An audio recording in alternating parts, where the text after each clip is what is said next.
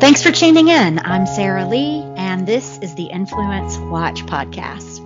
On today's episode, I have taken over the interviewer's chair, and I'm going to be talking to our research director and usual podcast host, Mike Watson, about an interesting little sort of social media, not really fight, but let's just put it this way. Mike wrote something, and it raised the ire of a certain person out in our political world. So we're going to be talking about that. We're going to be talking about the issue at hand. We're going to be talking about what Mike wrote and why that actually raised the ire of this person. So, hey, Mike, welcome again to your own show. Thanks, Sarah.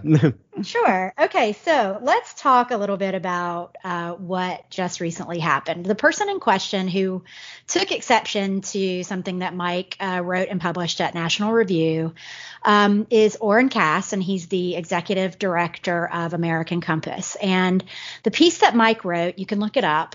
It's called American Compass Point Left? I think that's the title. Yeah. And it was in response to something that Cass had written. Cass, who is nominally a conservative, has adopted this position that there should be a redistributionist right, where the conservatives in this country ought to start. And just for the record, redistributionist right is my term. Okay. Okay, good. It's a term of art. Yeah. What Cass's position is that free market capitalism essentially has failed and needs to be replaced by industrial policy and organized labor. So central planning in manufacturing, central planning in the industry of the country, and then if that isn't social democratic enough for you, we need to strengthen labor unions. That's basically his ideology. Right. And he wrote an article, an op-ed in the Wall Street Journal, where he sort of outlines this, and he talks about the name of that article is America Needs a Conservative Labor Movement. And he even addresses this idea that, like, that sounds crazy, right? Well, let me tell you why it's not crazy. And he gets into sort of the populist ideas behind labor unions and how labor unions don't have to be, as you put it, all about centralized planning. And so tell me that's his position. Tell me what you wrote in National Review and what you said about his idea, and then we'll talk about what he said on Twitter. Yeah, so the problem with Cass and American Compass that I addressed in the piece was not so much their policy program, although that's a problem, as their purpose as revealed by their financial support, by the entities that are funding them. Mm-hmm. And we know that at least two major big liberal foundations, the William and Flora Hewlett Foundation and the Ahmadiyar Network, have provided six-figure support to American Compass, and they have done so as part of broader programs in the foundation to oppose, in the respective foundations, to oppose free market capitalism. Mm-hmm. There was this article in the Chronicle of Philanthropy, which is the sort of big trade publication for foundations, that was portraying Hewlett's efforts, quote, to identify a successor to neoliberalism. And what they mean by neoliberalism is actually free market economics as expounded by Hayek and Milton Friedman, and supposedly funded into the world by, quote, a succession of conservative philanthropists such as Charles Koch. The Ahmadiyar Network, it's even worse. The Ahmadiyar Network provided American Compass money as part of its Reimagining Capitalism project, and in the sort of the manifesto that the Ahmadiyar Network put out to say kind of this is what we want to do when we reimagine capitalism. And, it must be said that Oren Cass, the executive director of American Compass, is acknowledged for thoughtful comments and valuable insight in the development of that manifesto. So that doesn't necessarily mean he agrees with all of it, but that certainly means that he's aware of what a Meteor network is doing. Right. Let me just stop you there for a second. Yep. For listeners who don't know what the Omidyar network is. Pierre Omidyar, he's the founder of eBay, right? Yes. Right. And he, in 2016, I want to say, he did come up with this, as you mentioned, this idea of like reimagining capitalism. Yeah. He's had a sort of unorthodox, or his sort of philanthropic and political approach has changed in the past, since 2016. Sort of before 2016, he threw a lot of support around. I mean, he was a liberal. His personal giving, like to candidates was liberal. But, he would support like a Henry Olson, who's a conservative, through his Democracy Fund. And there was an element of balance, or an element of, you could make the case that he was supporting people on both sides to have a frank exchange of ideas. Starting in 2016, he becomes much more hard Democratic partisan, I think, in response to the rise of Donald Trump. Mm-hmm. He funded the PACs that supported the Evan McMullin presidential campaign. Mm-hmm. He later, his nonprofit network later funded the continuation of the sort of successor organization to the Evan McMullin presidential campaign, Stand Up Republic, which now advocates for the entire package of left-wing election administration efforts. Still ostensibly supporting, again, I'll use the word again, ostensible conservatives. They were just very anti-Trump. Yeah, and same thing with the Defending Democracy Together network of nonprofits that includes, among other things, The Bulwark, the online magazine, mm-hmm. Republicans for the Rule of Law, I think is done by them. So Orrin Cass's organization taking money from the Omidyar network, it's sort of in line with this, again, ostensible conservative position. But as you mentioned, Omidyar started out very, very well. His position has changed. Yeah, I mean, the concern, and it goes for the Hewlett funding as well, mm-hmm. is that are they engaged in a frank exchange of ideas, or are they trying to sell liberalism to conservatives, mm-hmm. or sell liberalism in a conservative clothing? And that's pretty much the thesis, the basic premise of your piece in National Review, as I read it. Yeah, and again, we can't, Cass got mad at me for not declaring, for phrasing it in the form of a question, but it is a question. Because you can have cross-ideological funding to support a frank exchange of ideas. Mm-hmm. You can have cross-ideological funding for a single issue that you agree on. But you can also have, and again, Omidyar has done this, essentially your cross-ideological funding is to rent spokespeople for your ideology who ostensibly carry the flag of the other side. Yeah, I hate to use the expression, but, buy the sellouts, right? Pay the sellouts to sell out. Potentially, you could phrase it that way if you were being particularly uncharitable. Right. If you look at the Omidyar Network Reimagining Capitalism Manifesto, that you see things that should raise red flags. And in the National Review piece, I point out that the American Compass's involvement is ostensibly, in Omidyar's words, building alignment around a coherent new vision and set of economic values. And as part of this, Omidyar Network has 5 key pillars of change. And the second is basically an Ibram X. Kendi quote, an explicitly anti-racist and inclusive economy. Anti-racism is the Ibram X. Kendi ideology that any effect of either public policy or the economy that has differential racial impact is ipso facto racist and must be constrained by government action. If not outright disassembled and dismantled. Yeah. Such government action could include dismantling and disassembling.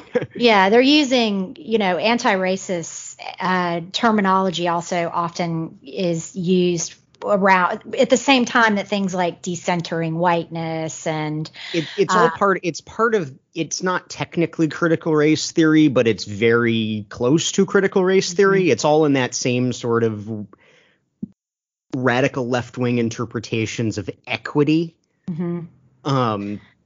You're right. So you're right when you say Orrin Cass, he took to Twitter and he got upset with you and he said there are no coherent arguments. You're just asking questions in your article, but you were being particularly charitable, I thought, whereas, you just pointed out if you want to be uncharitable, you can say buying the sellouts, but you just said at the end, skepticism is warranted here, which I thought was, again, very charitable. Orrin Cass did not like that. Why do you think that is?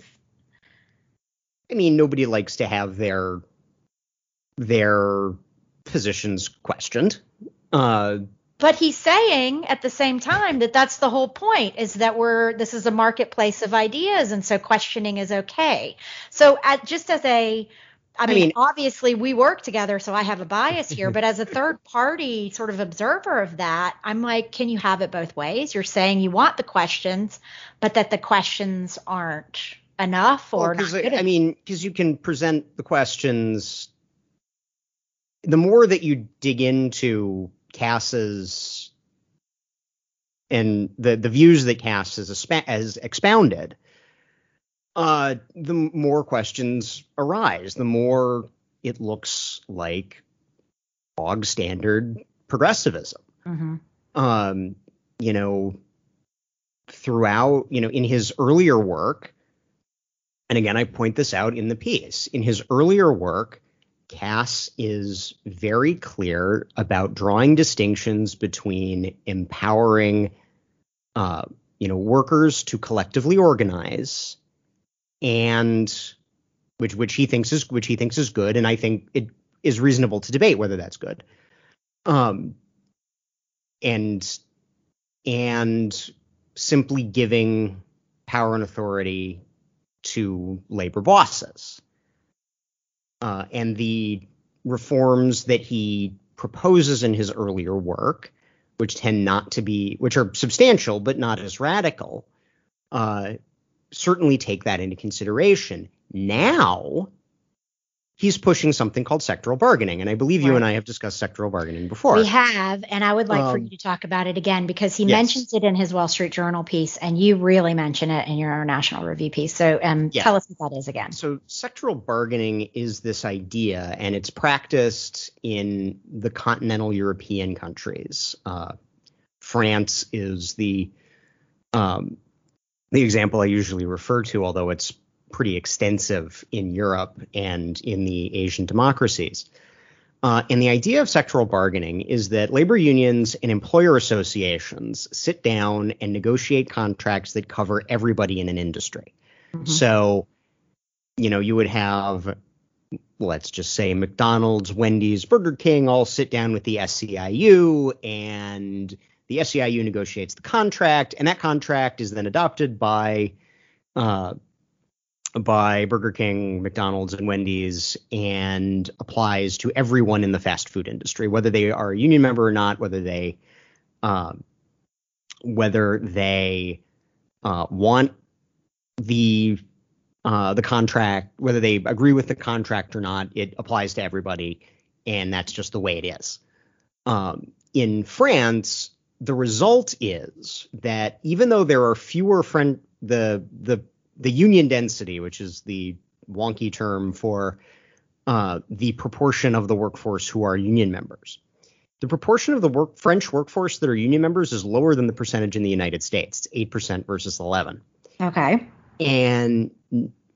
But because they have sectoral bargaining, 98% of the wage and salary workforce is covered by a union contract. So that means that something like 90% of the workforce are covered by a contract negotiated by a union they don't have anything to do with. Right. They have no say in it. They probably don't even know like when the negotiations are happening, what's being discussed. It's very much, you're right, it's very central planning. Yeah, and unions have always unions have wanted this for a long time because it increases their power and authority. It reduces competition. It reduces the ability of companies to innovate. And frankly, it gives the unions more power.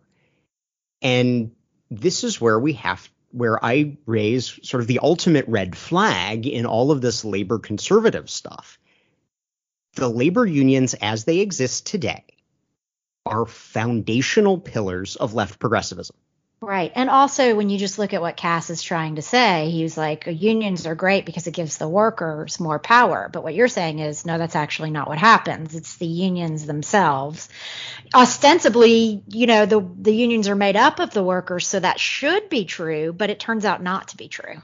Yeah. And especially if you look at a union like the SEIU, they, throughout the SEIU's recent history, the union will actually reorganize itself to keep centralized control by the national union.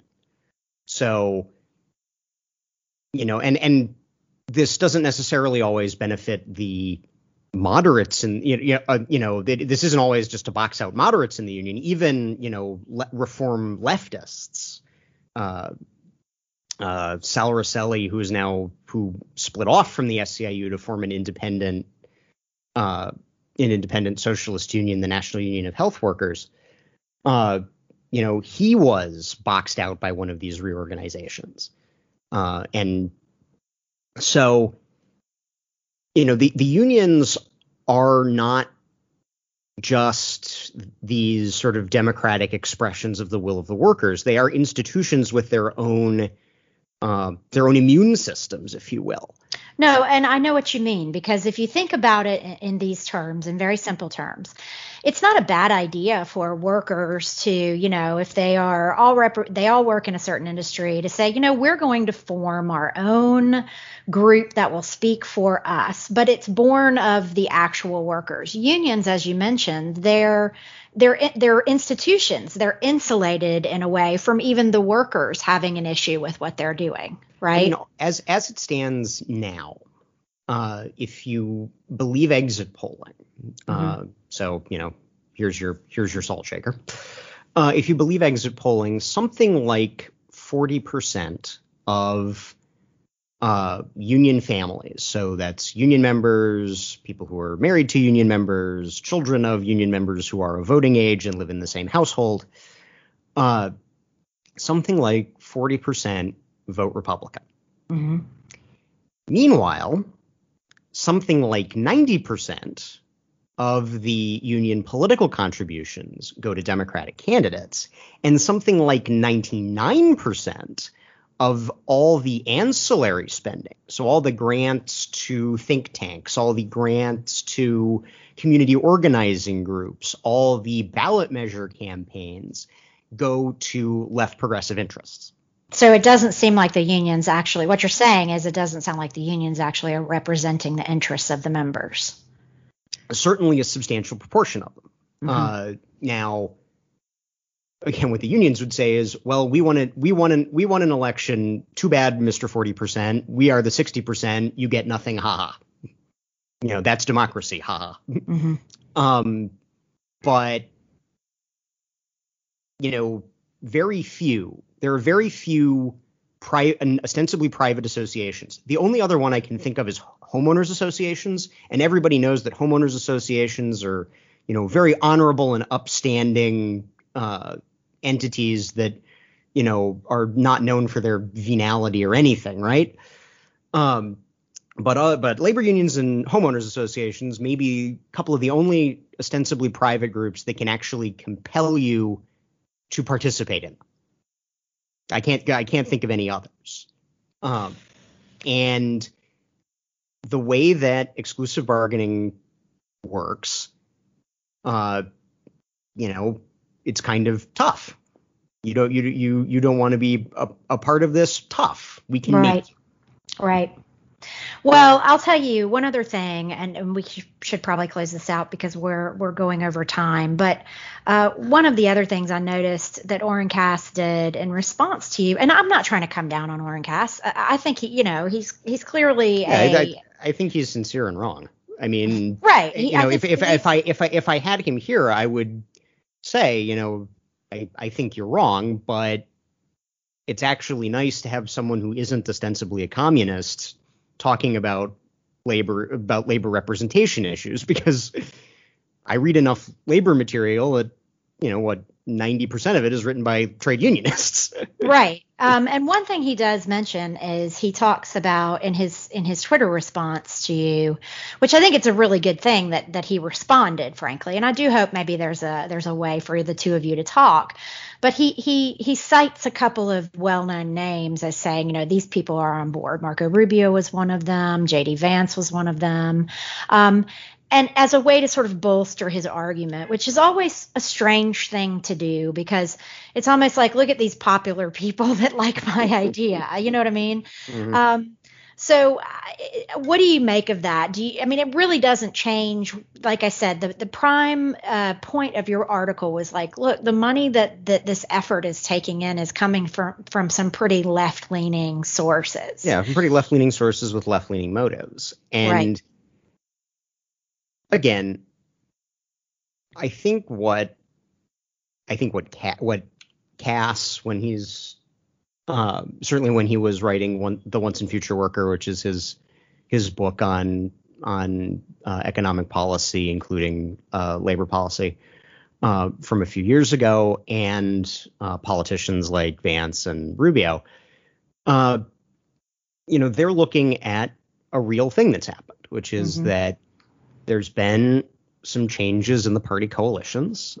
Some of the wealthier professional classes, we put out even back in 2016, Who is the Party of the 1% with Michael Barone at Capital Research Center. And these sort of core cultural and economic centers, they're not just Democratic, they're wildly left in their political giving, not just their voting. And that political giving means that this is what the rich people in these areas are doing.